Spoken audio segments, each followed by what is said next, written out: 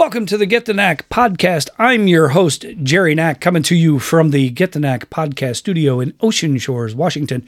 And I am joined by a very, very special guest this week. She is an award-winning journalist. She is a film and TV critic. She's done some acting. She's been a television co-host. But one of the reasons I like her and one of the reasons I wanted her to come on the show, she is a horror fanatic like yours truly. Please welcome to the program, Chauncey K. Robinson. Chauncey, welcome to the program.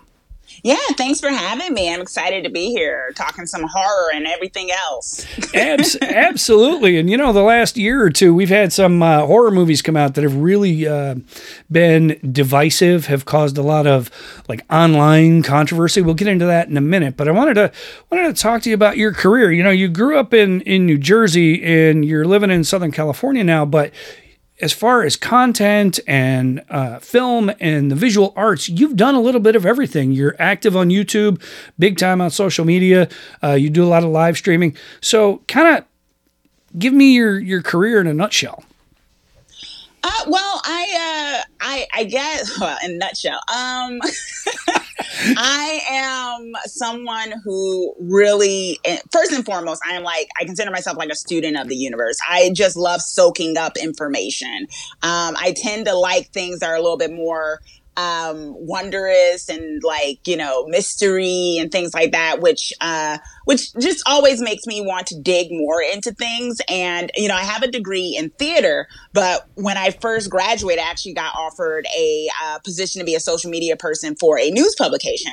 And I kind of started there, but I also wrote and everything. And I just kept doing that. And then I wanted to kind of play into the fact that I really love storytelling as well, to go hand in hand with the stories that we hear about the world and the universe. And, that just kind of grew into my love for stories and movies and film and things like that. So my main thing, I guess my motto is to get people to think critically and feel deeply about things I enjoy.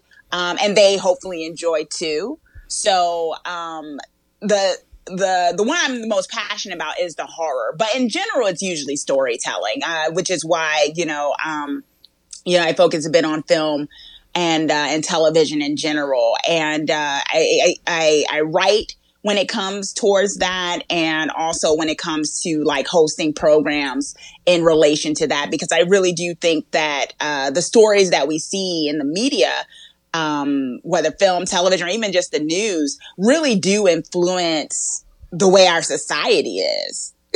And a little bit, probably more than we give it credit for sometimes. And I want to be part of that conversation. So, basically someone who's just basically trying to put information out there for people, What's funny is when I first started writing novels, my publisher said, yeah, you write horror, you got to seek out, everybody in the horror community and start following them.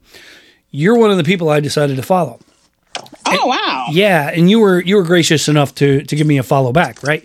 So, and we've been following each other for a while, and I finally had the thought to ask you to come on the show.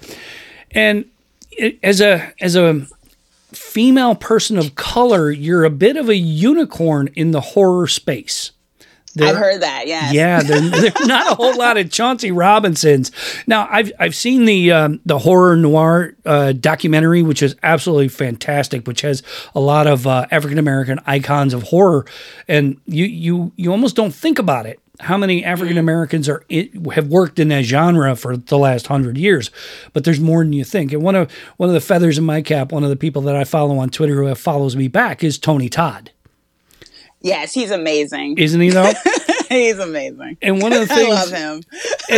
and as we talk about how divisive horror has become the last few years about, I like this, but I don't like this. How can you like that? It's trash. When we have these conversations, I think about when the new Candyman came out. And all these folks came out and said, the new Candyman is too woke. I'm like, did you see the original? You just don't, people just don't get it. Right. So I wanted to talk to you about this because you're one of the people who feeds Rotten Tomatoes, right? Your reviews go in there. Yeah. And you have two types of people. And I'm kind of one one group where I don't care. I'll watch schlock horror. I grew up on Reanimator and Evil Dead, and had the opportunity recently at LA Comic-Con to work for Bruce Campbell for a day. Oh, awesome. Yeah, it was a great experience. Great guy, too. I love him, too. Right? I've loved him since I watched him on Xena. That's where I discovered him, because I'm like, so I didn't know he was like on Evil Dead beforehand. I just knew him as the thief on Xena. And I was like, this guy is so great. And then I found out he was on Evil Dead. Like, I guess I'm showing my youth. I don't know. And I saw him at the Castro in San Francisco give a talk and introduce Evil Dead 2. And it was a great thing. So I'll watch schlock horror films. Now, I've gotten a little more picky the older I get, just because time is so precious. I don't want to waste time on garbage. But, and I look at what you talk about and review and discuss on your YouTube channel. Why do you think we've gotten to this point when it comes to horror films that there just seems to be this enormous breadth of opinion? But if you don't like somebody, people are quick to jump on you. What is kind of the state of reviewed films, and who likes this and who likes that when it comes to the horror genre? What are you seeing?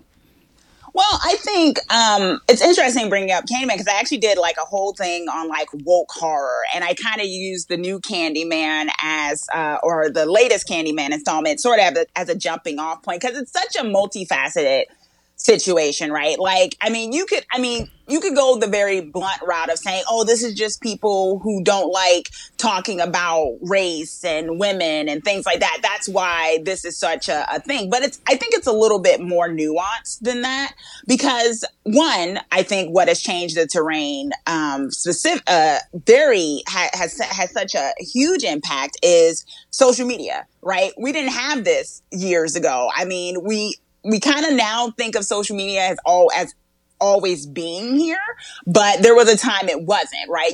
Message boards were a thing and everything, but now you have such a thing where people immediately after they watch a movie, they can just start giving an opinion. And some people who haven't even watched the movie can give an opinion, and so on and so forth. So that creates this sphere of conversation, first and foremost, where you didn't have that space before. So what you have is maybe these people had their own opinions in their own household, but now they get to exchange it. And sometimes the loudest voices, even if they're the smallest, still get a lot of attention. We saw this with Star Wars and other situations. But I think the other end of that is the fact that I think people are a little defensive. I think it's one of those things where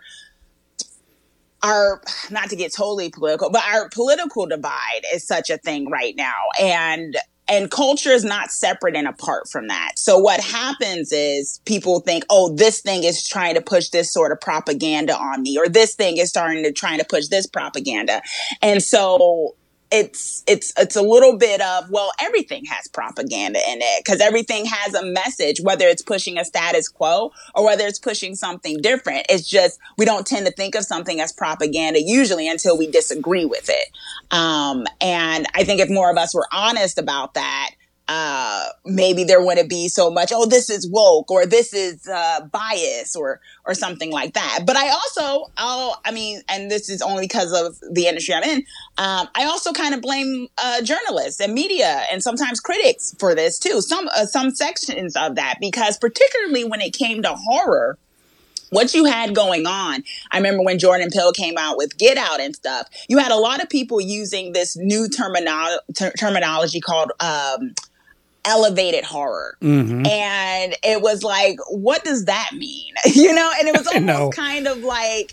almost kind of like these journalists or these critics or whatnot who may have kind of turned their nose up to horror in the past, were suddenly kind of forced to write about it because, this horror was coming in mainstream. And it's like, of course they want to be on top of this topic, but because they couldn't allow themselves to, do a little research or just kind of acknowledge that horror has had a number of ones before that, honestly, if we're talking about criteria, could have been considered what they consider elevated horror, then we wouldn't have that kind of conversation where it was kind of like, well, this is the elevated horror and this is the other kind of stuff, because that can get divisive too. Sure. But with elevated horror, right, it's like saying speculative fiction. Isn't all fiction speculative? Yes. Exactly. So it's kind of like, why, what? And so you had this, in my opinion, you had this kind of unnecessary divide right there, which caused its own issues as well. So I think it's kind of a nuanced thing, but I think because of that, we're having this ongoing conversation about woke. And sometimes people just use the term woke, especially if they're using it in a negative way, because they just don't want to see a movie with maybe someone they don't think should be a main character. I mean, that's just how some of these people are. And you can't do anything about, I mean, that's just the way they are, and that's their bias or racism or prejudice or whatever. So, but I think it's a bit more nuanced than that. I'd agree with that. And, you know, when you think about it, and people want to jump in and always say, well, horror shouldn't be political. I mean, have you not been paying attention the last 200 years when it comes to Gothic fiction and the rise of the horror movie in the early 1920s? I always look at it this way, Chauncey. Horror reflects what we're afraid of as a society. Mm-hmm. And when you go back to the 20s and 30s, like, let's put Gothic horror on the screen. Nobody's ever seen this, so we're afraid of the unknown. So let's put this on screen. In the 40s, there wasn't a whole lot of horror because of World War II, right? It was horrific enough. Then you get into the 50s. Now we're afraid of UFOs and commies. Mm-hmm. So all our horror reflected that. And in the 1960s, it was the sexual revolution and that kind of thing. And for some reason, demonic horror, the satanic panic becomes a thing into the 70s. And then 80s, it becomes the person next door. And this is what resonates today is the slasher, right? It could be anybody. Mm-hmm. This is why we don't send kids door to door to sell Girl Scout cookies anymore, because we're afraid of the guy next door in the hockey mask. And I think Candyman specifically addresses a whole bunch of things. It since we're kind of singling that one out intentionally or unintentionally, that there's all kinds of things there. There's gentrification, there's racism, there's classism, there's all kinds of things. And the people who sit there and say, well, this is too woke, or I'm not watching this, they're afraid to turn the lens on themselves. Yes. No, I agree with you. I do think that's a part of it as well. It's a way of, like, my honest opinion of Candyman, the newer one, I still think the original was better. But I liked this one. I honestly, when people say, oh, this is too woke, I honestly thought to myself, well, actually, I thought the messaging was a little muddled, particularly when it came to gentrification. They touched on it, but it wasn't really dived into as much as, as I thought they would have. And I was like, if anything, that should work for the people who would think it'd be too woke, because they only scratched the surface in this movie, to be honest, except for like the final act and the final scene, which was like really on the nose. And so, I mean, when it comes to Candyman, or when it comes to there's so many different kind of movies where it's like, even in the past, like They Live. I remember I wrote an article on the anniversary of They Live about 2 years ago, John Carpenter's They Live. And love that movie. Saw it in the theater when it came out. Yeah, one of my faves. And my favorite of John Carpenter is Mouth of Madness. But They Live is like a second one. And so I wrote it, and one of the comments was from this guy, and he was saying, oh my gosh, why are you infusing politics into They Live? It was about aliens. And I was just like, what? Yeah, somebody else who didn't get it. I was like, first of all, all you had to do, and I literally quoted it in the article, was John Carpenter's own interview, which was saying it was F. Reagan. That was one of the things it's anti-capital, it's capitalism, it's all kinds of, there's so many messages. Wait a minute, I'm not pulling this out of thin air. It was always there. Night of the Living Dead, George Romero, the ending with Ben getting shot. All of these things had messaging. There's so much in there. I mean, even one of the ones that are not even as much overt, like Halloween, one could argue it was the question of suburbia not being as safe, because you had the whole idea of white flight and people leaving the city for the suburbs for that safety. And then the idea of even you're not safe there either, kind of a deal. That's a hell of a take, because I've never heard that before. Oh, okay. I mean, I always learn things on the show when I have great guests on, and that's something I've never even thought of. But no, that's a great perspective on that. That tends to be what I think of in the tradition of slashers. It tends to be, in my opinion, like this whole idea of this suburbia interrupted in certain places. Because, I mean, just coming from the inner city, I was born and raised in Newark, New Jersey. And, there was the riots in 1960 that my mom went through and stuff like that. And you had a lot of people kind of like an exodus, a mass exodus to this safer community away from all this and that. And then, I mean, we even see it today that there's still crime and true crime stories, and a lot of them happen in a nice, quiet street. Mm-hmm. Yeah, and with the quiet neighbor nobody suspects. With the quiet neighbor no one expects, and he's a mass serial killer. So, you left the city because you were afraid of the dark people, but you still got to deal with it, right? It's always kills me. It's, me being, this red-blooded American white male, it's like, sometimes white people, I don't know about you. I really don't. Right? Got to look at them a little bit. Yeah, I got to look at my own folks and be like, you ain't right. But let's talk about another movie that's, and I want to talk a little bit more about Jordan Peele in a minute, but I want to talk about another movie in recent months that really, really caused a firestorm online, and I'm on record as hating this movie, and that's Malignant. And yeah, I thought it was poorly done. The special effects were bad acting.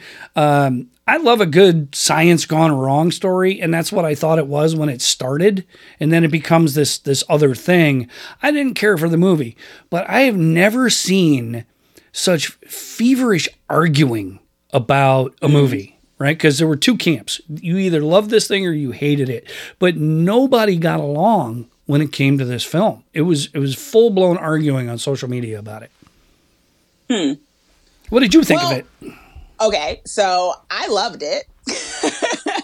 For a number of reasons. I will say this. I loved it once I accepted it for what it was.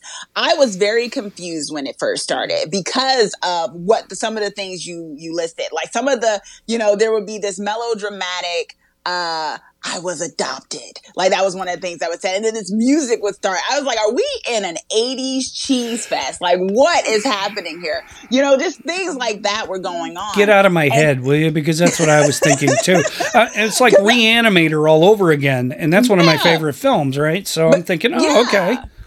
But once I accepted the weird shifts and the crazy music that would come in at certain scenes, I was like, oh, I get what he's doing. I get it. I just felt like I got it. And I got it for not like, I just, no one understood. But I accepted it. I was like, once I accepted the style that he was doing, and I think a lot of people were expecting kind of The Conjuring, because this is, Juan, he created the Conjuring universe. And there's a certain style to the Conjuring universe. And I think people went into it kind of expecting that. I know I did anyway. I'll speak for myself. I went in there kind of expecting the Conjuring vibe or what we had gotten for the last couple of years. And that was totally a 180. And I think on a variety of levels, maybe he was trying a different style. I feel like I almost thought of it as a homage to, the cheese of the 80s, some 80s movies occasionally, especially the scene where the other part of her is literally killing all of the people in the police station, which was wild.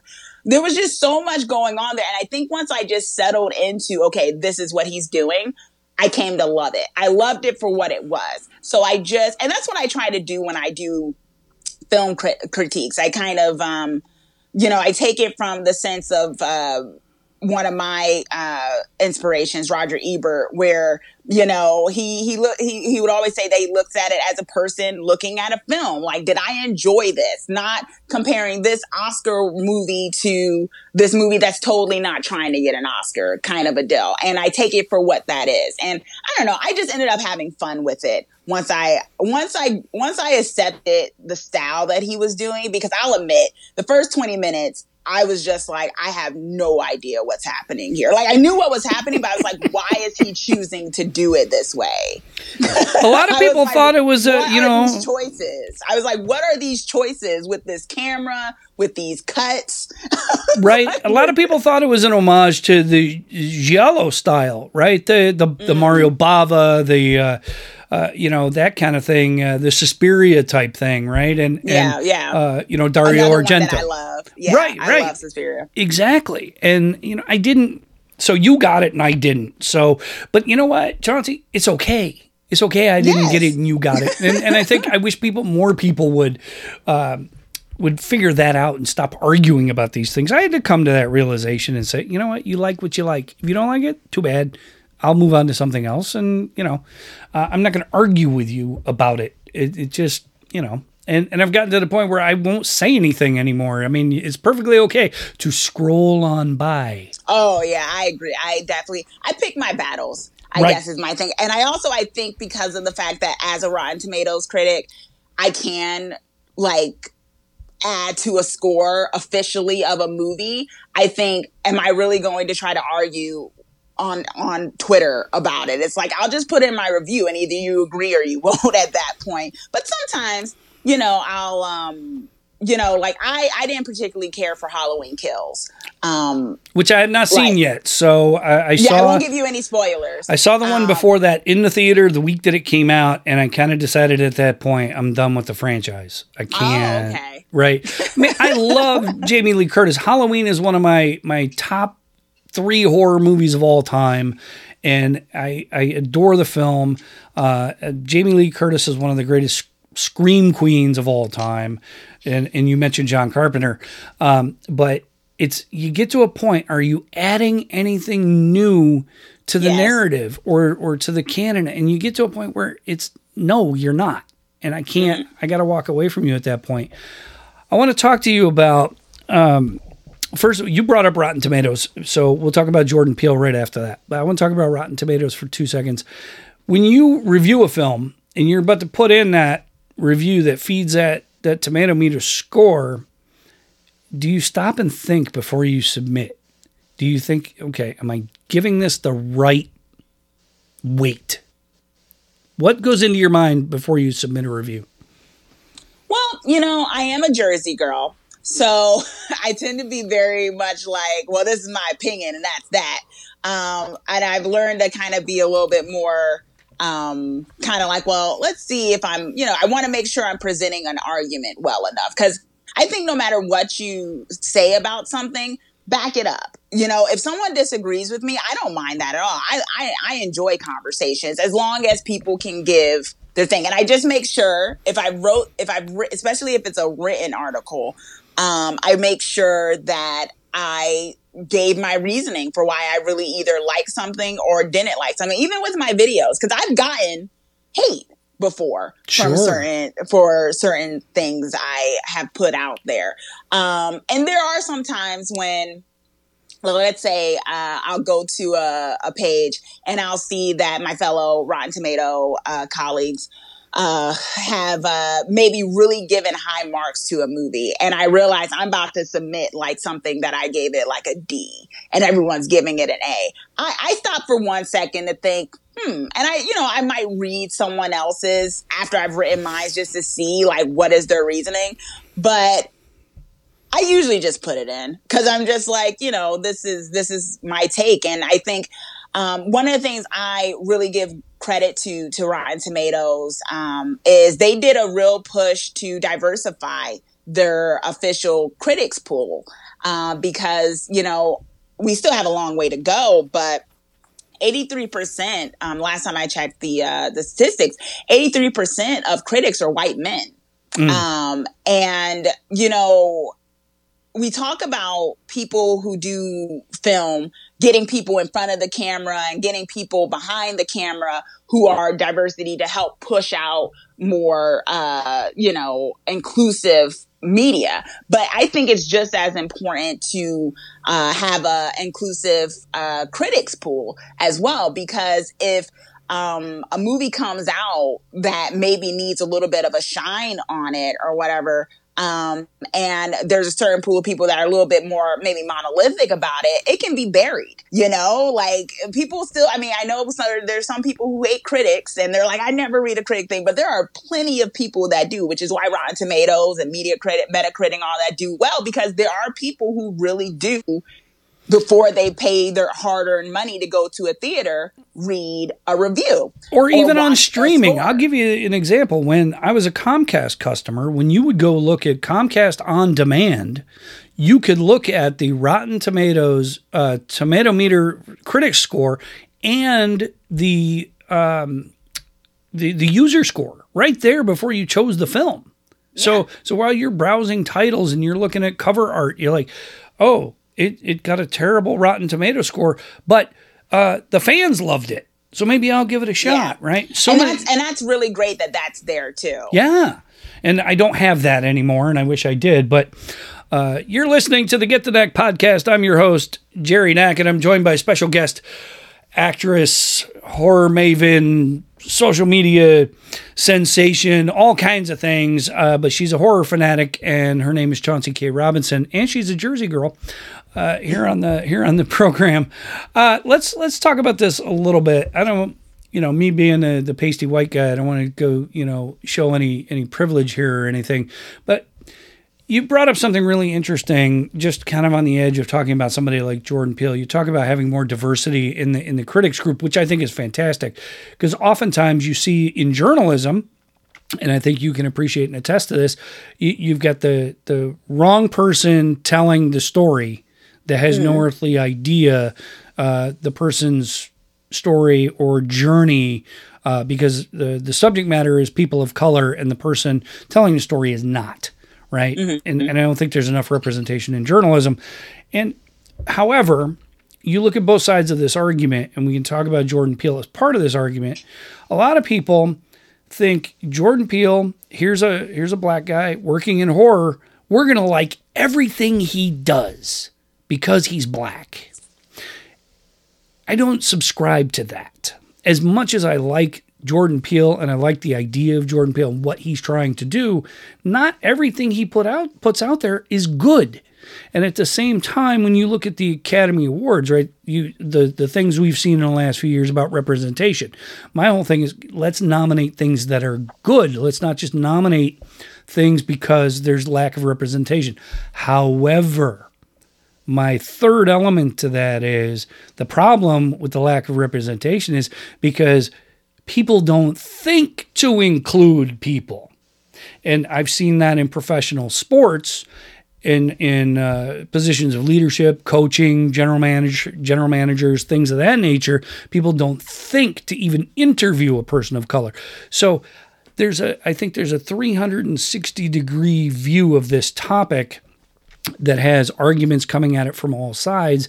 What is your take on this?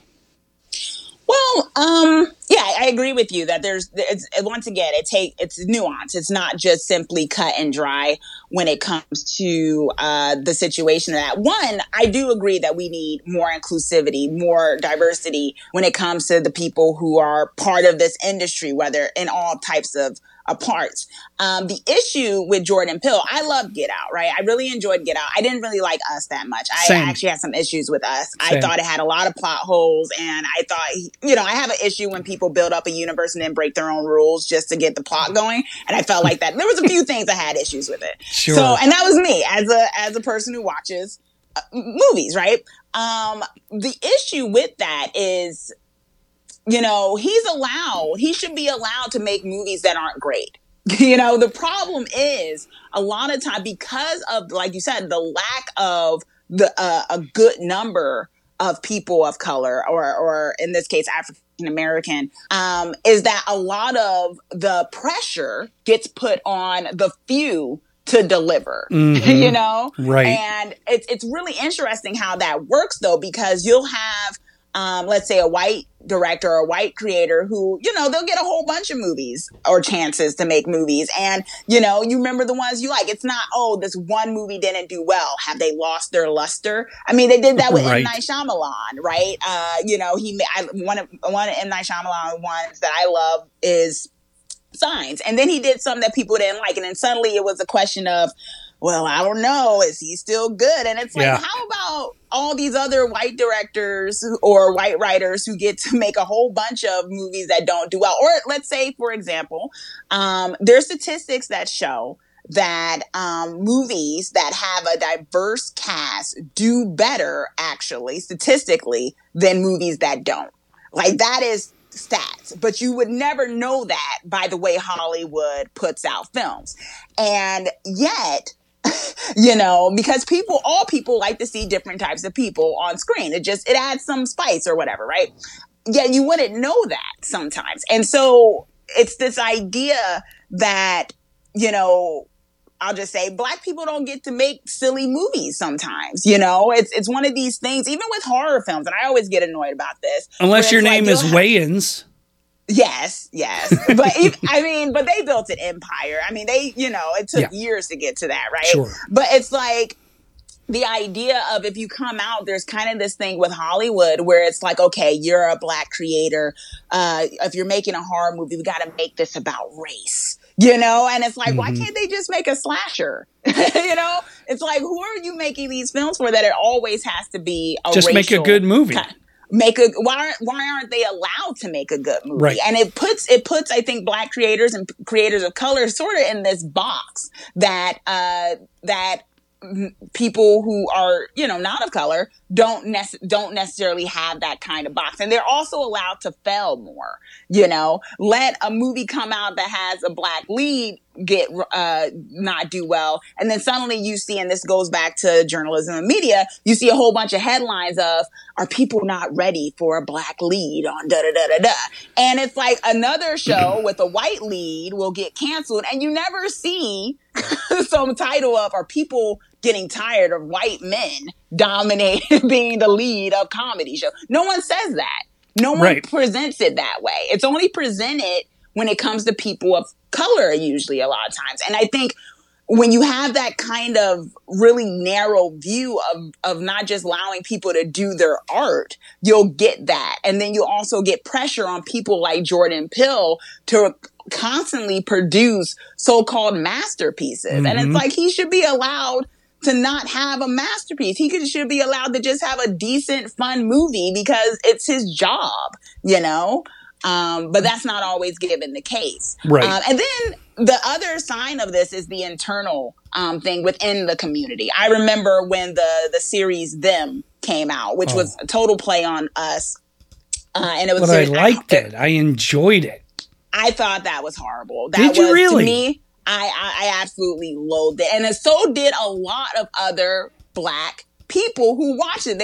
A lot of people felt like it was torture porn. Interesting. Particularly in the way that the brutality and the violence was happening towards the Black family and what was happening to them. It was just an onslaught of pain and suffering. Many of us felt this. I put that out there, and it got such a, I put it out in a YouTube video, my review, and it was such an interesting, polarizing discussion, because you had a lot of people admitting, I agree, I watched it up to episode 4, then I turned it off because I just couldn't stomach it anymore. Why do we have to get subjected to this? Who is this entertaining at this point, watching Black bodies get suffered? But then you had the other end of that telling me I was a sellout because I should always praise films and television that have a Black cast. I was told that I was part of the problem for not praising this. And I said, I was like,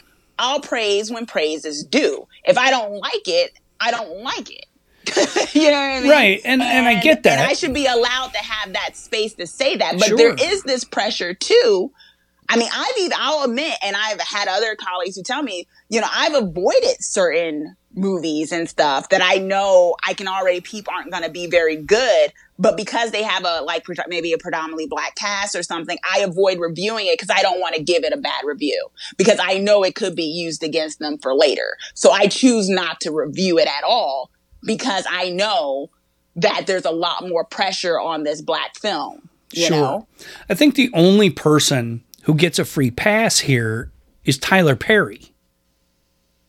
He's the only person of color, the only filmmaker of color who's allowed to make that dud, right? And I don't know how he built his empire. I don't know what made his money, but I give him credit for what he has done through what we are now calling the COVID era, right? He's done a lot of good things with his community in Georgia and where they make the films and that kind of thing. But it seems like to me, Tyler Perry's that one guy who, no matter what he does, he kind of falls up. Right. Yeah, I think there's also, I mean, this also is once again within the community where you have some people who think what he does is buffoonery. You have some people who feel that, particularly they think it's one of these things where they're like, he's making black men look emasculated, da da da da da. And then you have other people being like, why does his one movie have to represent all of black people? That's the issue. When we don't have more voices, we have to put so much emphasis on the few that we have. The key is to give more voices so one or two or four people don't so-called represent a whole race. Right. You know? Right. Oh, yeah, 100%. So we've probably spent more on that topic than I intended to, but no, it's great conversation, great discussion. And I think, some of the things you talk about are really, really important when we look at this, genre especially. What I got out of that series was, I really sympathized and empathized with the people of color in that. Right. I mean, watching what happened to them, and every time the white people tried to drive them out of the neighborhood and all the things they were doing, I was really rooting for the people of color.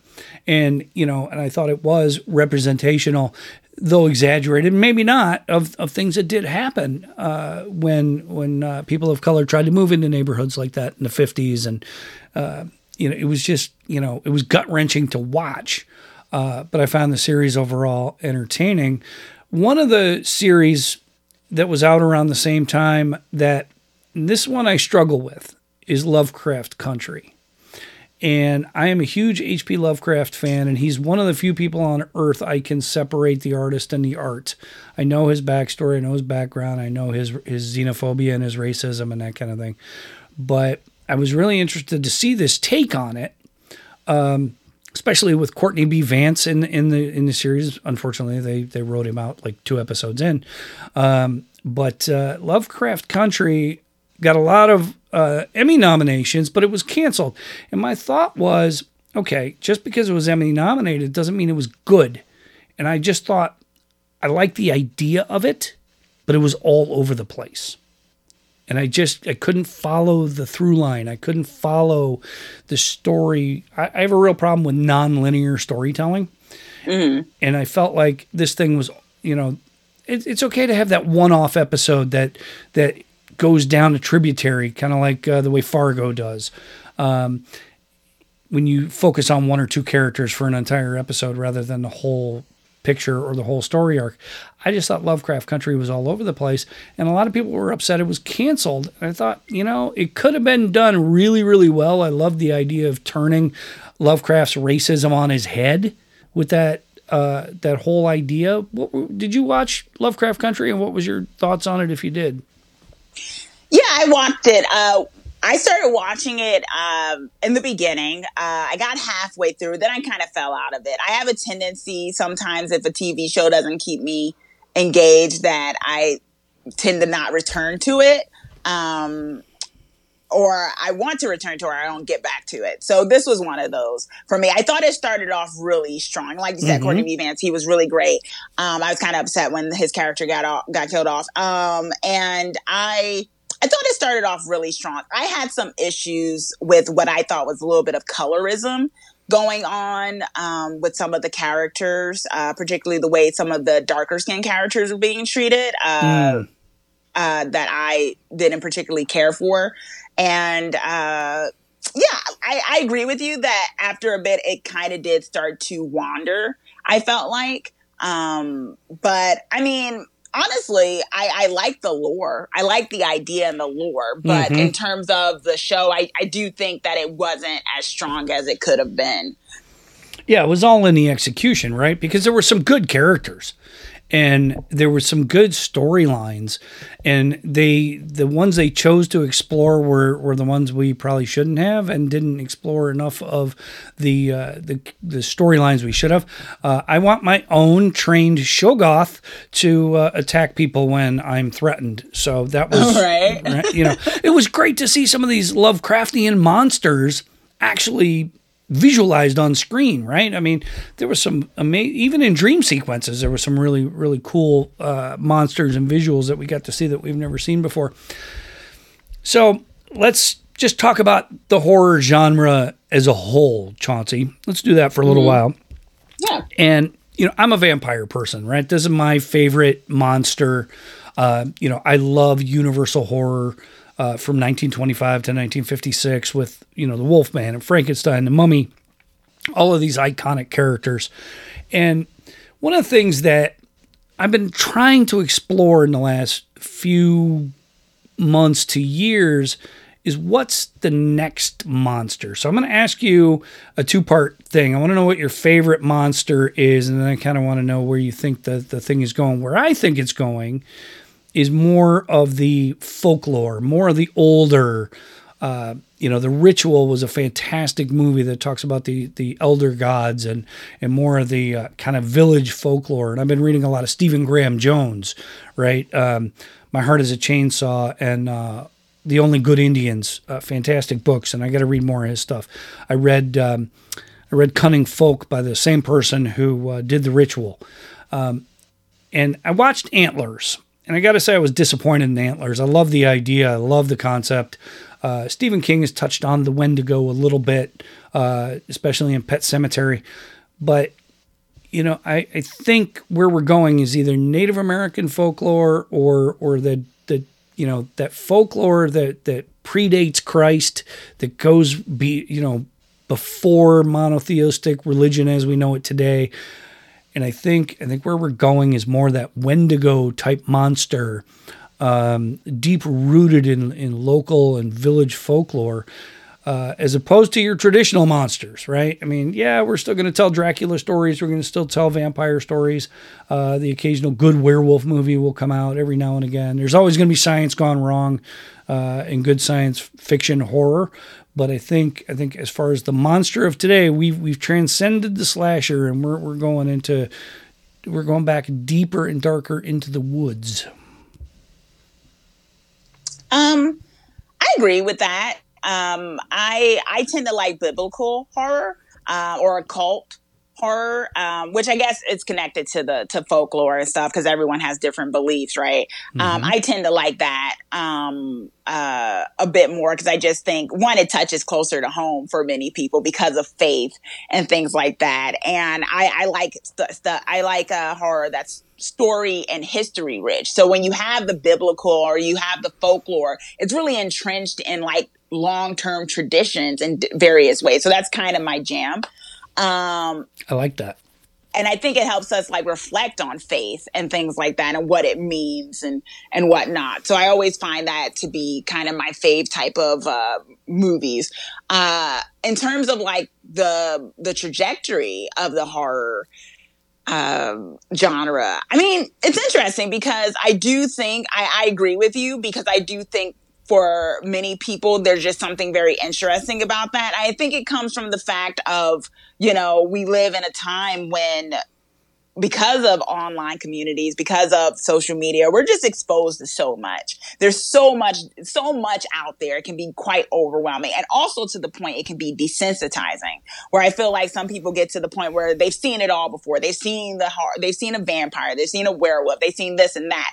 So when you are touching on folklore, even some like scrolls of the Bible no one's touched on before and things like that, it just leaves a space where people are like, wow, I've actually never experienced this before. This is new to me. And I think people are looking for that next rush. So I agree that that's definitely a trajectory. I mean, I am also of the thought that every story's been told before to a certain degree. Mm-hmm. But I think that by using the folklore, by using the religions and things like that are steeped in such history that, everyone's not attuned to, it really does open up kind of a new way to explore those horror elements. You know what, Chauncey? It's almost as if you dance around inside my head, and you just say it. You articulate it differently than I would. But one of the things that you mentioned there is faith, right? And I think one of the things that we're starting to see a little bit more of, and what's kind of funny, if you go back to the origin of horror films in the 1920s, this is kind of where it almost started, and it's starting to really come back around now, is Jewish horror, right? Because it started with the Golem, and now there's a new film coming out. I wish I knew the name of it, but there's a new Jewish horror film coming out, and I have a friend of mine. an author, Mark London Williams, he's working kind of like on almost like an old timey radio drama. And he's in the script writing phase, talking about Jewish folklore in horror. And he's doing a dramatization. I really think that that's another branch we could see is some of these older religions. We may be familiar with them, but these older religions, kind of like Jet Li did with Chinese folklore, right? With all the epic films that they were doing a few years ago, that stories that have never been told before. And I agree with you as a writer, every story's been told, but my argument is, but not by me. Exactly. Right. What makes it different is the person telling it. Right. But I think we're going to see some of these untapped, like Korea's doing a fantastic job, Korean filmmakers, of telling some of these older folklore stories in the horror genre. Oh, yeah, I agree. Right? Bulgasol is one that comes to mind that I've been watching. Another one, Hellbound was another one. And I think, coming out of Southeast Asia, there's some stories that have never been told before that Western audiences are really starting to appreciate. So I think that folklore thing, and especially go a little deeper into that, because I think that was a lot of the origins of Gothic horror, right? There was those religious tropes and issues. A lot of vampire stories are metaphors for forbidden sex, forbidden relationships, right? Homosexuality and those kinds of things. So go a little deeper into your thoughts on that. Yeah, I totally agree with that. I just actually recently, a published article of mine was about the 100-year anniversary of Nosferatu. And it came out this, month in 1922. Mm-hmm. And I, dug into the themes of it, right? The question of homoeroticism, the question of a woman's autonomy, with the question of Eileen, and how it actually differs from Bram Stoker's one in terms of certain, choices that get made, and who is the monster of Olark, and what does he represent? Is it, anti-Semitism, or is it more of a commentary on anti-Semitism because of the fact that it came out in between World War I and World War II and the rise of, Hitler's Nazi regime? And it's one of these things of horror is at times, to me, one of the reasons why I love it, such a great reflection of our society and what's going on inside of us. And I think with everything that's happened, if you look at the tumultuous times we've had in the last 2 years, that people are trying to make sense of it. We're uncertain about our future, and we're kind of weird about our present. And I think what horror has the ability to do is kind of allow people to kind of find something within the past. And I think that's why you're getting people wanting to get back to the roots of things. That's why you have this folklore kind of emerging. You have people wanting to dive into what made us people, what made us believe, what makes us have certain kind of beliefs and faiths. How did we get here? Mm-hmm. How did we get to this division that we're at now? Why are we here in this position? And I think what you have with a lot of horror artists is kind of wanting to explore that in that way. You can do it with the regular monsters, but there is something with exploring it and more in bringing different stories about that haven't been told necessarily in that way yet. And I think it's a great mechanism for that. So I'm excited, about, that. I was just looking at certain book agencies, like book agents or whatnot. And some of the things they were saying is that they don't want, there was more than one who was just saying, I don't want anything of Western type thing. I want some folklore from other cultures. If you've got something like that when it comes to horror or storytelling, let me have it, So I think they also see that trend too, that people are looking for something a bit different because maybe the questions they're asking aren't being answered by what they've already come to know. Yeah. And one of the things that, I learned in writing books was, if you can't find a story you like to read, write one. Yes. Right. So there's a lot of, I think there's still a lot of originality, untapped originality out there. And whenever I see a remake or, something rebooted, I always think, you know what? Go to Barnes and Noble and pick something off the shelf and turn that into a movie. Yeah. Right. There's tons of stuff. And as much as I'd like to see my own stuff adapted, it's like, there's so much out there. But then you see something like I'm Thinking of Ending Things by Ian Reed turned into a really, really bad movie with Jesse Plemons. I wanted to talk to you about something, a common interest of ours, and that's Preacher. Right. Mm-hmm. So back in the late 90s, I read a lot of collected editions of the Preacher comic book, almost, in graphic novel form. And for years, you heard, they're going to make Preacher into a movie. They're going to make it into this. They're going to make it into that. And nothing ever happened. And then the folks at AMC, who had great success, who continue to have success, which I don't quite understand, with The Walking Dead. Yes. Right? I mean, when soccer moms start watching the zombie show, it's time to stop watching the zombie show. That's my thought. We've transcended the audience. I don't know how that works. But Preacher with Dominic Cooper, it had a lot of great things. Ruth Negga was fantastic in the show. A lot of great performances. The last season of it went really off the rails. But those of us who were fans of the comic book really like to see the Preacher, who had the voice of God brought to life in Dominic Cooper, and I thought he was perfectly cast. You were a co-host on the Preacher after show, as there is a Talking Dead. There was a after show with Preacher. What was your experience like being a part of the after show, and what did you think of the series Preacher as a whole? Well, I really enjoyed it. I mean, it's one of the things when you like a TV show or with TV shows, you get to sit with the characters a bit longer. You get to kind of follow the story. And, that's what you get to do with an after show. And, I love doing after shows, particularly when I was at, AfterBuzz TV. I did a number of after shows, Preacher being one of them. And I really enjoyed kind of digging into, because once again, Preacher talking about God and things like that, that's my jam. I love talking biblical stuff and biblical horror and the questions of what it means, and also the play on angels and the devil and hell and what is it really about. And so I loved that the show kind of took that and knowing some of the things that happen in the comics, kind of being like, okay, how are they going to translate this on screen? Like, how is this going to work? And oftentimes really enjoying how they were able to do that. So it was a real blast doing that season of the after show for the series. And I love Ruth.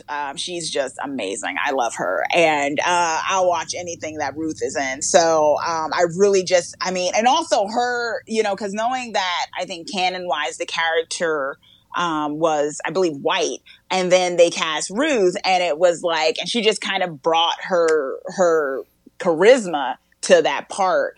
I really love that, because I'm all about, as we mentioned earlier, being a woman of color in horror, particularly a Black woman, kind of a unicorn. It was great to see a genre series with a main female character of color as well. So, I just really enjoyed it. I had a lot of fun. I like a show that looks like they're having fun with the material, and that was definitely the case with Preacher. I'd agree with that, and it didn't take itself too seriously either. And exactly. And one of my favorite characters from the comic, which was translated great in the series, was Cassidy, the Irish vampire. Oh yes, he was fantastic, and it just, I thought, when you read the comic book and you hear about an adaptation in the works, you're like, all right, how are they going to do this? And when they finally did it, you weren't disappointed, right? Even if they went off the comic book, even if they didn't stick to canon, it was still fun and entertaining and on brand. Mm-hmm. Yep. So that was... I agree with that. Right? I mean, and yeah, you could tell the cast really, they bought into the material. They bought into like the... kind of the ludicrousness of it, if that's even a word, right? So yeah, it was one of those series that you're like, oh my gosh, finally they're doing this. So along those same lines, right, when it comes to horror, right, so I'm a huge Stephen King fan. And, you know, you look at a lot of his stuff, it was kind of funny. Somebody in a Stephen King group I belong to on Facebook was like, how come they've never done a Stephen King multiverse like they did with the Marvel Cinematic Universe? I'm like, have you not been paying attention for the last 50 years? Yeah, exactly. It's happened organically, right? And the only difference is the same actor's not playing the same character in the same kind of little mini universe like the Castle Rock stuff, right? You have different Sheriff Pangborns. Even though Michael Rooker was one of the Sheriff Pangborns in Needful Things. Or no, excuse me, the Dark Half was Ed Harris in Needful Things. But I'm a huge Stephen King fan. And what I'm finding is some of his stuff is doing better as series. And I wanted to ask you, especially with like Preacher, right? Because there's no way you could have taken that comic book and turned it into a 2-hour movie. There's no way on earth you could have done that. But you look at some of the Stephen King stuff, and I know they remade The Stand and it got mixed reviews and that kind of thing. Some of his stuff is even better serialized, and even taking a nugget like the prequel to Salem's Lot and turning it into a series like Chapelwaite. What do you think of horror stories, especially from established books and short stories and that kind of thing, turned into serialized television? Serialized television is much different, television than what I grew up on. Everything was solved in an hour, right? Yeah. You watch like shows like Barnaby Jones and the mystery solved in an hour.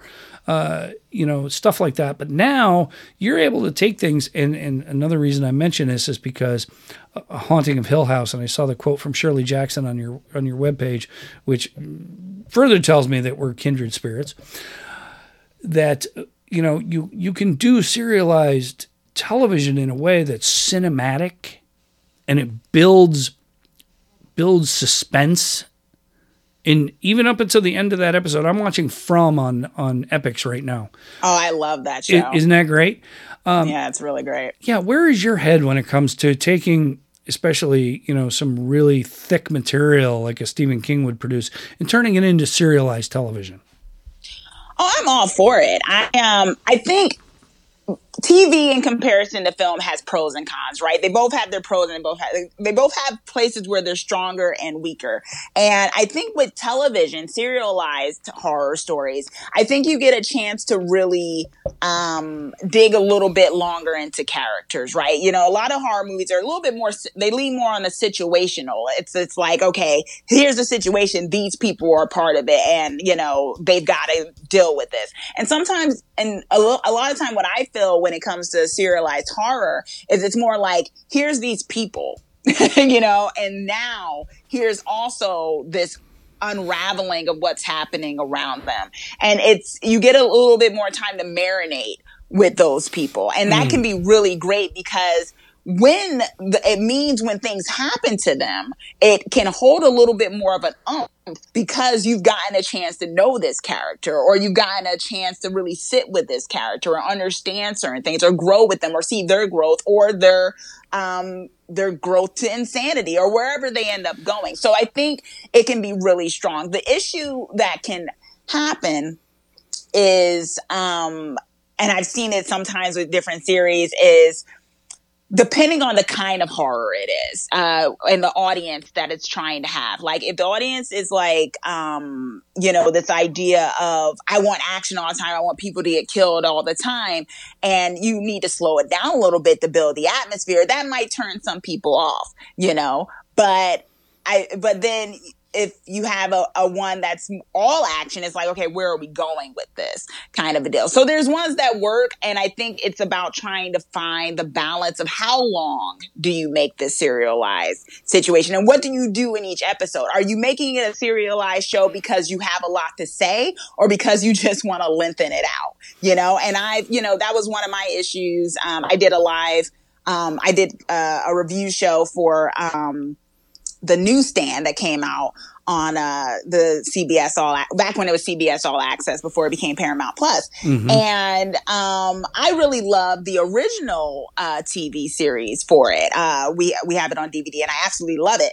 And we just had a lot of issues with the new one because it felt like a lot of stuff was filler. And as long as the series was, I felt like I didn't know these characters as well. I didn't know what they were going with for it in that version. But then, you have other adaptations where I know it's polarizing to say I liked the Shining TV limited series that came out, right? I didn't care for the one with Jack Nicholson. And, people think the total opposite of that. But in knowing the book and stuff, I felt like the TV adaptation had a little bit more time to dive into certain things, while I felt like Kubrick's one kind of gutted what was at the heart of the book.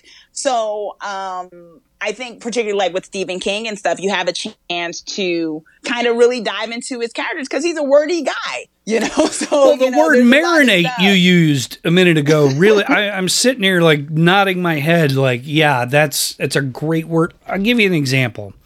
The novel It, right? Yes. So I saw the 1990 miniseries back when it came out. One of my faves. Right? Right. And I love Tim Curry and anything he's in. Yes. And it was one of those things where I hadn't read the book. And when It Chapter 1 came out, I watched that before I read the book. And I loved the casting in that. It was pitch perfect. And, being a 70s and 80s kid, I graduated high school in 87. So I'm this, the whole 80s vibe, especially at that time, was so popular with Stranger Things and everything else that, it really resonated with me. And I thought, yeah, this is good. They're doing the right thing here. And then I read the book in between that movie coming out and Chapter 2 coming out. And both the 90 miniseries and Chapter 2, two things. One, it really, neither one does the adult's story justice. It always goes back to the kids, and I know it's compelling, and those kids were well cast in these movies, in both of them. But there was just so much in Chapter 2 that was just so off the book, my mind was filling in gaps while I was watching the movie. Mm-hmm. And made me probably like it more than I should have. But there were some bad casting choices in Chapter 2. And I was like really disappointed. I mean, Bill Hader was fantastic as the adult Richie Tozier. Yes. And James Ransom actually turns in this great performance as the adult Eddie Kaspbrak. But, when I read the book and finished it, it really affected me. And Chapter 2's waste of Eddie Bowers blew my mind. Mm-hmm. Because in Chapter 1, it was fantastic. And in the book, he's almost worse than Pennywise. And it was just really, really interesting to see how it went from Chapter 1 to Chapter 2 and kind of lost sight of the point of the book. Because the whole point of the book is unresolved childhood trauma. And they totally lose that element, both in the 90 miniseries and this one. Yeah, I prefer the 90s miniseries. That's my jam. Sure. That's the one I love. And I adore it too. I can sit and watch it a lot. I liked part 1 for the most part. I did say with my review of part 1, I did feel like they leaned a little bit too much on the Goonies style than what I was expecting. I was like, I feel like this is more of a Goonies movie than It Chapter 1. But I also, like you said, I got the whole thing of the Stranger Things, the 80s stuff is in right now. I mean, you even had a kid from the Stranger Things on it. Right. And I was a little tired to see. I'll admit I'm a little tired of Finn Wolfhard.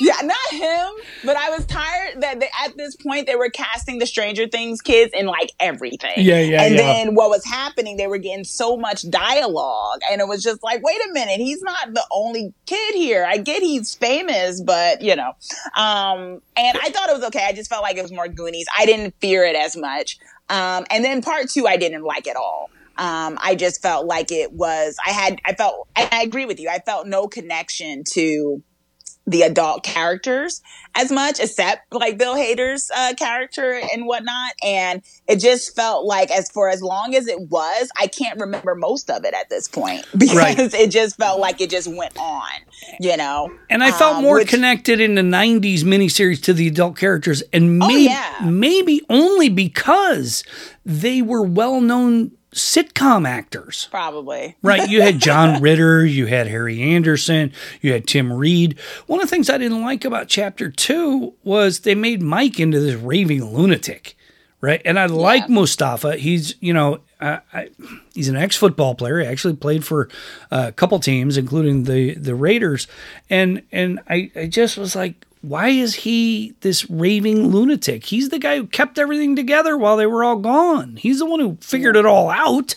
Yeah, I liked his characterization way better in the 90s. Yeah, I like Tim Reed. He was more level-headed. Yep. And I agree with that. I actually had some issues also with the way they kind of switched around what the kids did, because, you know, he was originally, well, at least in the 90s, when he was the one who was supposed to have the like pictures and be into the history. And they switched that for some reason in the newer one. And I was like, why did they switch it? Because now it doesn't make much sense that he stayed behind. Right. Why would he be the one to be the caretaker of the information, right? Shouldn't it be the other people? Shouldn't it be the other guy now? Why'd you do that? You know, it was kind of weird that they switched. Just certain choices didn't make much sense to me.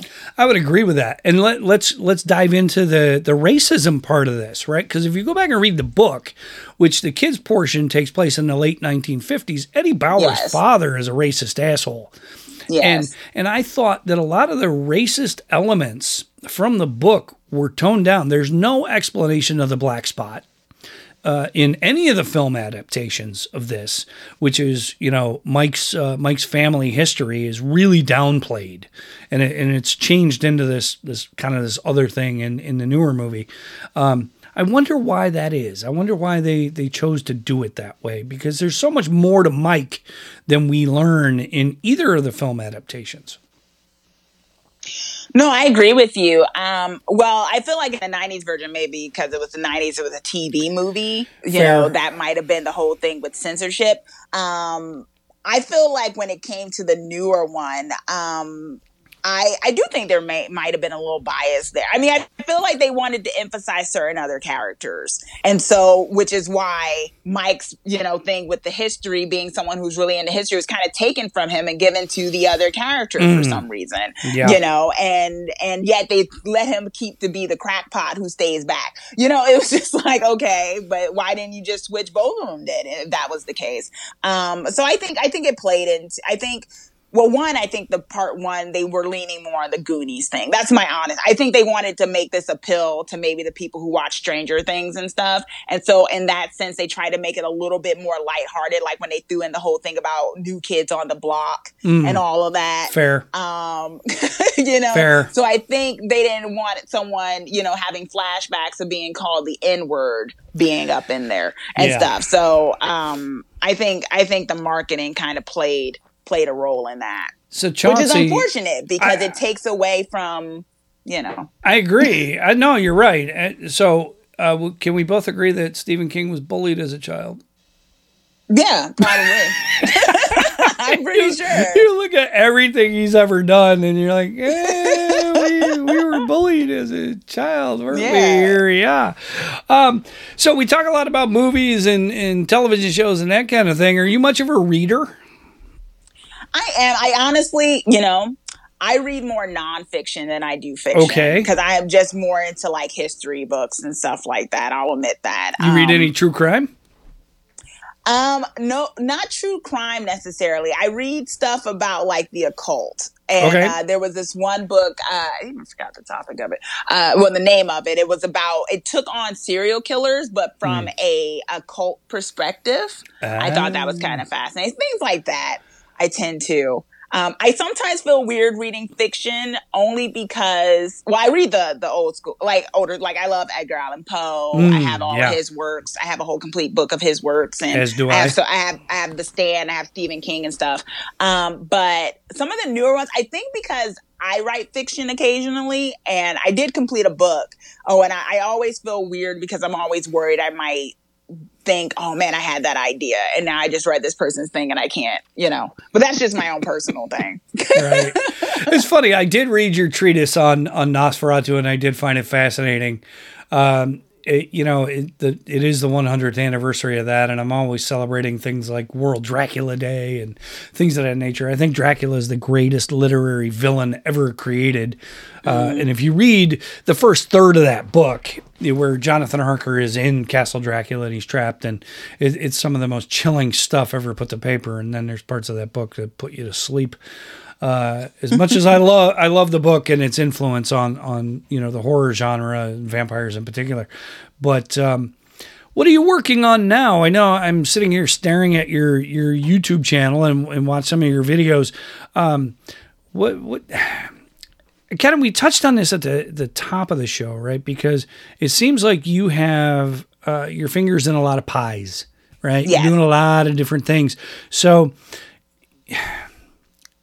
I always marvel at folks, right? Because I do have like a 9-to-5 day job. But, when I write, it's a hobby. When I write books or blog or, my podcast is a hobby. What are you working on? What's going on? What's happening with Chauncey K. Robinson? Well, I'm still working as a full-time film and TV critic. So I'm leaning more on trying to write more history-based, kind of looking at older movies and kind of revisiting them and diving more into it. Oh, you got to hit me up for that, because I'm more than happy to help you with that one. Oh, yeah, I'd love that. Yeah, I've written extensively on the Universal horror universe. Awesome. I think it's the first cinematic universe ever created. I think you'd be right. And it was unintentional. They didn't like set out to do it. So I have to forward you some links to my blog. Oh yeah, I love that. I'd love that. So I'm doing that more because I've just really just love doing that and building up my writing in terms of that kind of diving into. I think of like some of my inspirations, like Fran Lebowitz and like Roger Ebert and stuff. And I think, where are those people? At this point, like I feel like online has kind of made it so that everyone is kind of a critic, sort of a thing, like they say. But like I kind of look at film criticism and film history and theory and stuff I feel like it can be an art form. Yes, there are people who review and like they say, oh, I like this was a cool scene, so and so was like that. But I think when it's really done well, it's its own kind of art form, and that's what I strive for, to kind of be like, for people to read my stuff and be like, they'd read that on their own, like, wow, right. That was a piece that stood on its own of something. So that's what I strive for, because I think we need more of that. In this age of YouTube where everyone can just kind of say, I like this movie, and that's the extent of their analysis.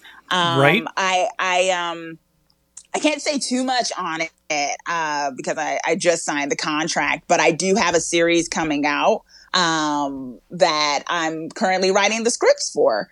That should be coming out once we film. I'll be hosting a series that should be coming out towards the end of August, which is leaning into what I'm talking about, which is digging into the history of films and things. So I'm nervous about it, but I'm excited about that.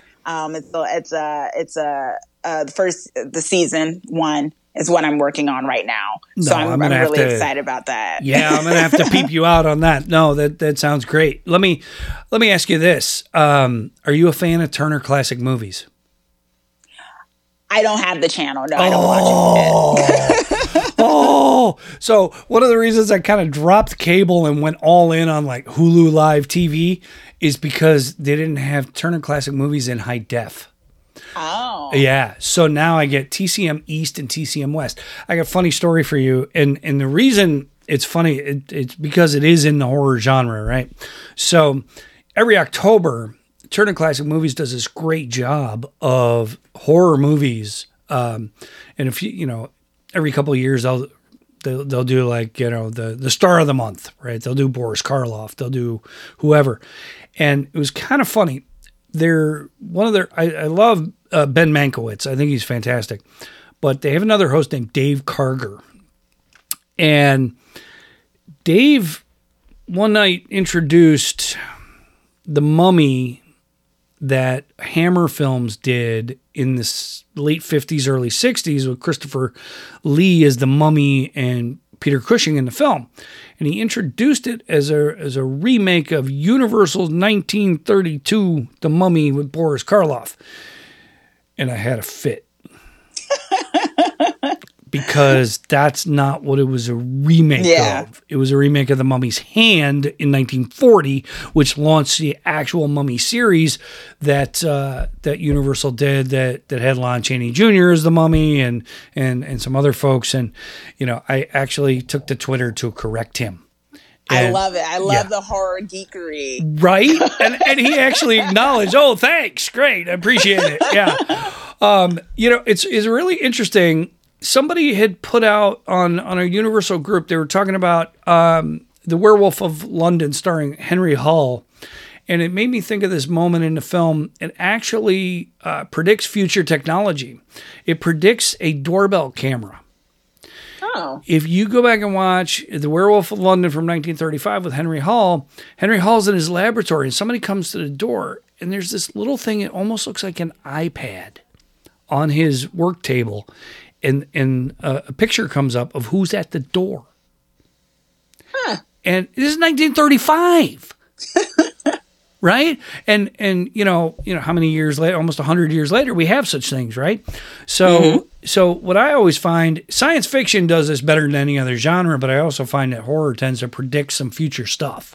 Oh, yes. Right? And so I took a long, hard look on my blog at how Star Trek predicts future technology, but horror's done it, you know, for years as well. And what I find interesting, we call it a horror story or a horror film, but, you know, Mary Shelley pioneered the science fiction genre. She did. 100%. So, you know, where can my listeners find you online aside from everywhere, Chauncey? Yeah. Oh, I was just also. Can I just add? Oh no, you add whatever you say. No, go on. You talk about Mary Shelley. It was also interesting, you know, because I learn things when I do research and stuff. I actually had forgot about. I thought like the vampire story Carmilla. I didn't know that came before Bram Stoker's Dracula, and that was a thing of a female vampire. Like, there's so much, you know, progressive type stuff in the horror thing as well, which is why I get kind of, and you know, one of the ways I got into it and that in comic books and stuff is my father. He's a big comic book and horror fan. He always watches Spenguli every weekend, playing the various horror movies and stuff. So it's just such a great history and such a great genre. But how about the fact that Elvira just came out recently? Yeah, exactly. Right? I mean, that's awesome. Isn't it? I'm just like, yes. I was like, go ahead, girl. Exactly. I mean, no, it's funny. I was talking to a coworker recently and she had no idea who the hell Elvira was. And we were talking about this kind of thing because in advance of this recording, Darcy, the mail girl, started following me on Twitter, which I think is absolutely fantastic. That's awesome, yeah. Yeah, Joe Bob Briggs is co-host on The Last Drive-In. And we were talking about this. That's the other thing. I grew up on something called Chiller Theater, but there was no like in-person host. It was just like a voiceover that introduced the late night horror movie. But people like Svengoolie are still alive, Elvira, things of that nature. And it's been parodied in film, right? You go back to Fright Night and Roddy McDowell's character, right? With Peter Vincent. Yeah. This is stuff that's part of the fabric of the horror genre. And I think it's great that Svengoolie's still doing his thing.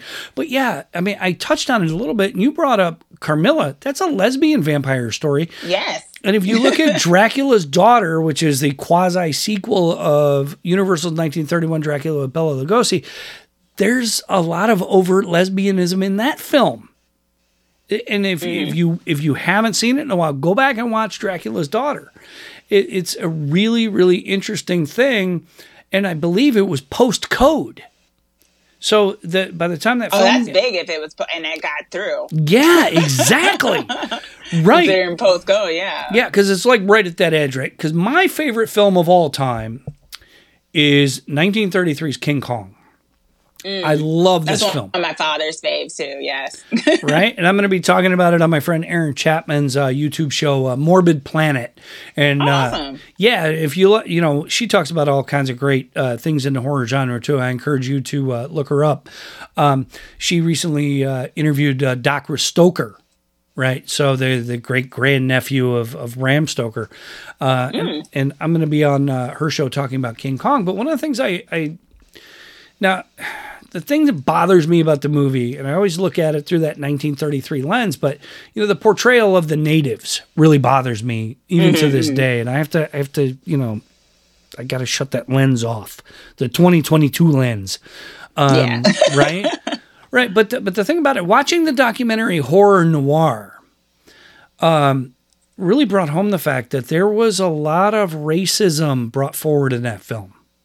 Right, King Kong is supposed to represent like the scary black man, and I've never thought of it that way.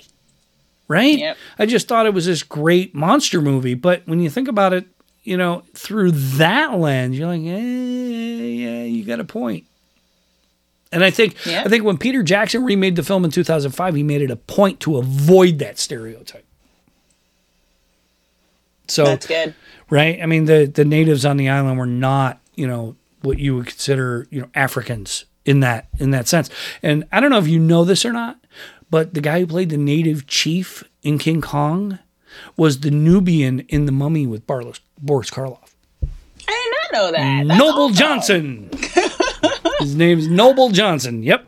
So, wow. See, you learn something new every day. See, there's that history. I love learning new things. That's why I love this industry. And absolutely. And I think one of the overarching things that we can take away from this conversation is the fact that the horror genre really does turn that mirror or that microscope on the stuff that really, really makes us uncomfortable as human beings. Right? I mean, it exposes the our own frailties. So I agree. And I think the future of the horror genre is exciting, especially from the filmmaker and the horror novelist perspective. And as a critic, just looking at a lot of this stuff, as someone, just being, I relish in being able to analyze so much of some of these great things that are coming out and just dig into it. I love that. Yeah. And, I think folks like yourself, with the unique perspective that you have, really, really is gonna further the discussion and the commentary about the genre, because I think, unfortunately, and people do this with romance too, from a literary standpoint, but people do this with horror so much they want to minimize it. They want to shove it. Oh, that's just horror. That's just a horror novel. That's just a horror movie. That's not worthy of consideration, conversation, or further discussion. I don't know if you've discovered that or seen that, but I hate. Oh yeah, I tend to call it like it gets treated like the redheaded stepchild. Mm-hmm. Like that's what they call that kind of like. Sort of like the outcast type of deal. I think that's why the whole elevated horror came about, because they couldn't justify giving a horror movie such praise. They started calling things, it was elevated horror and social thriller. Those were the two phrases. And it was like, it's a horror movie. But it's like, sorry. Right. But it's like what we were talking about before, right? With the speculative fiction thing, just like with horror is horror. Right. I mean, we can pigeonhole it from schlock to elevated or whatever. It's all horror, for crying out loud. And, we could sit here and slice it six ways to Sunday. And I think Rebecca McKendry, who used to be with Fangoria, and she's had this like horror university podcast for a couple of years now. She did a great episode on what the definition of horror is. And it's like, you know what? Why do we even have to define it? Or people want to, did it scare you, or did it do this, or did it do that? It's like, you know what? Did it entertain you? That's all. That's what I'm looking at. Did it entertain me? Exactly. Right? My all-time horror my all-time favorite, just so you know, for your edification, I still think it's the scariest movie ever made, 1973's The Exorcist. I thought you were going to say that, yeah. It goes into that whole thing. I did a episode with my friend Aaron that hasn't dropped yet, talking about Rosemary's Baby, and we were talking about all this satanic stuff that was going on in the late 60s and 70s and all those films. But, I think the future of the genre is in good hands with a lot of folks, including hopefully myself, that write about it, talk about it, and continue to tell stories in that genre. And then we have folks like yourself who continue to further the discussion, critique, and inform people that, look, this is a viable medium. The storytelling here is valid and necessary. Yeah, agreed. Well, Chauncey, this has been fantastic. I have really enjoyed talking to you. I've enjoyed getting to know you beyond us following each other on Twitter and peeping you out on YouTube and other places. I hope you feel the same. I do. I didn't answer your question before from where people can find me. I ended up talking about something else. But well, no, that's fine because I was kind of pivoting to the, kind of starting to wrap up the show and didn't give an opportunity to comment on that. But no, you're right. I mean, I think, Mary Shelley is a subject near and dear to my heart as far as, what she contributed and created. And I read Frankenstein not that long ago again. And, it was really interesting, the departure in filmmaking from the book. And what's funny is we're supposed to sympathize with the monster and that, Victor Frankenstein or Henry or whatever his name is the true monster. I'm like, yeah, but you know what? The monster actually enjoyed what he did. As much as we want to sympathize with him, he still enjoyed exacting revenge. And that's where it's kind of the line of demarcation for me. But I think it just also shows the gray area, right? Yes.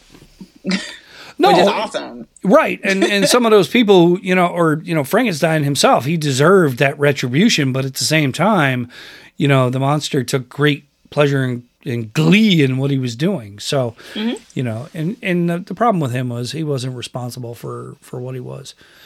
And being rejected by his creator was the crux of the whole thing. But the films tend to just concentrate on the creation part of it, not the morality. And I think you start to see a little bit more of that in recent treatments and adaptations, as opposed to the stuff in the 30s where we're like, yeah, let's just shock the hell out of people. Yeah. So, yeah, where can people find you online, Chauncey? Well, you can find me on Twitter at Miss Chauncey KR, MS Chauncey KR. Also on, I have a Facebook page, Twisted Woman CKR. That people can join for latest updates. Also, I have a YouTube, Twisted Woman, CKR as well. And you can also find me at People's World, which is an online news publication where you can find some of my few more of my written articles. And you can also find me on Rotten Tomatoes under Chauncey K. Robinson. What's the K stand for? Catherine. Okay. It's my aunt's name. All right. Chauncey Catherine Robinson. That's an elegant name. I like it. Thank you. Yeah. So, Chauncey, I want to thank you for joining me here on the Get the Knack podcast. I hope you had a good time. I did. Thanks for having me. Absolutely. You have an open invitation to come back. We'll have to do this again, especially when some new films come out in the next few months. We've got a Salem's Lot adaptation coming out. We've got Morbius coming out on April 1st. Spider-Man villain starring Jared Leto. I'm really looking forward to that one. So The Black Phone is coming out. Yes. Yeah, that looks really exciting. Yeah, it does. I'll keep following you on Twitter and on YouTube and reading what you write. And hopefully those out there interested in horror will peep you out as well. Chauncey K. Robinson is an important voice in film, TV, and all things in the horror genre. Thank you. You're welcome. So that's going to do it for this edition of the Get the Knack podcast. For my guest, award-winning journalist, film and TV critic, talk show host, actress, and a lot of other things, Chauncey K. Robinson. I have been Jerry Knack. We'll talk to you next week.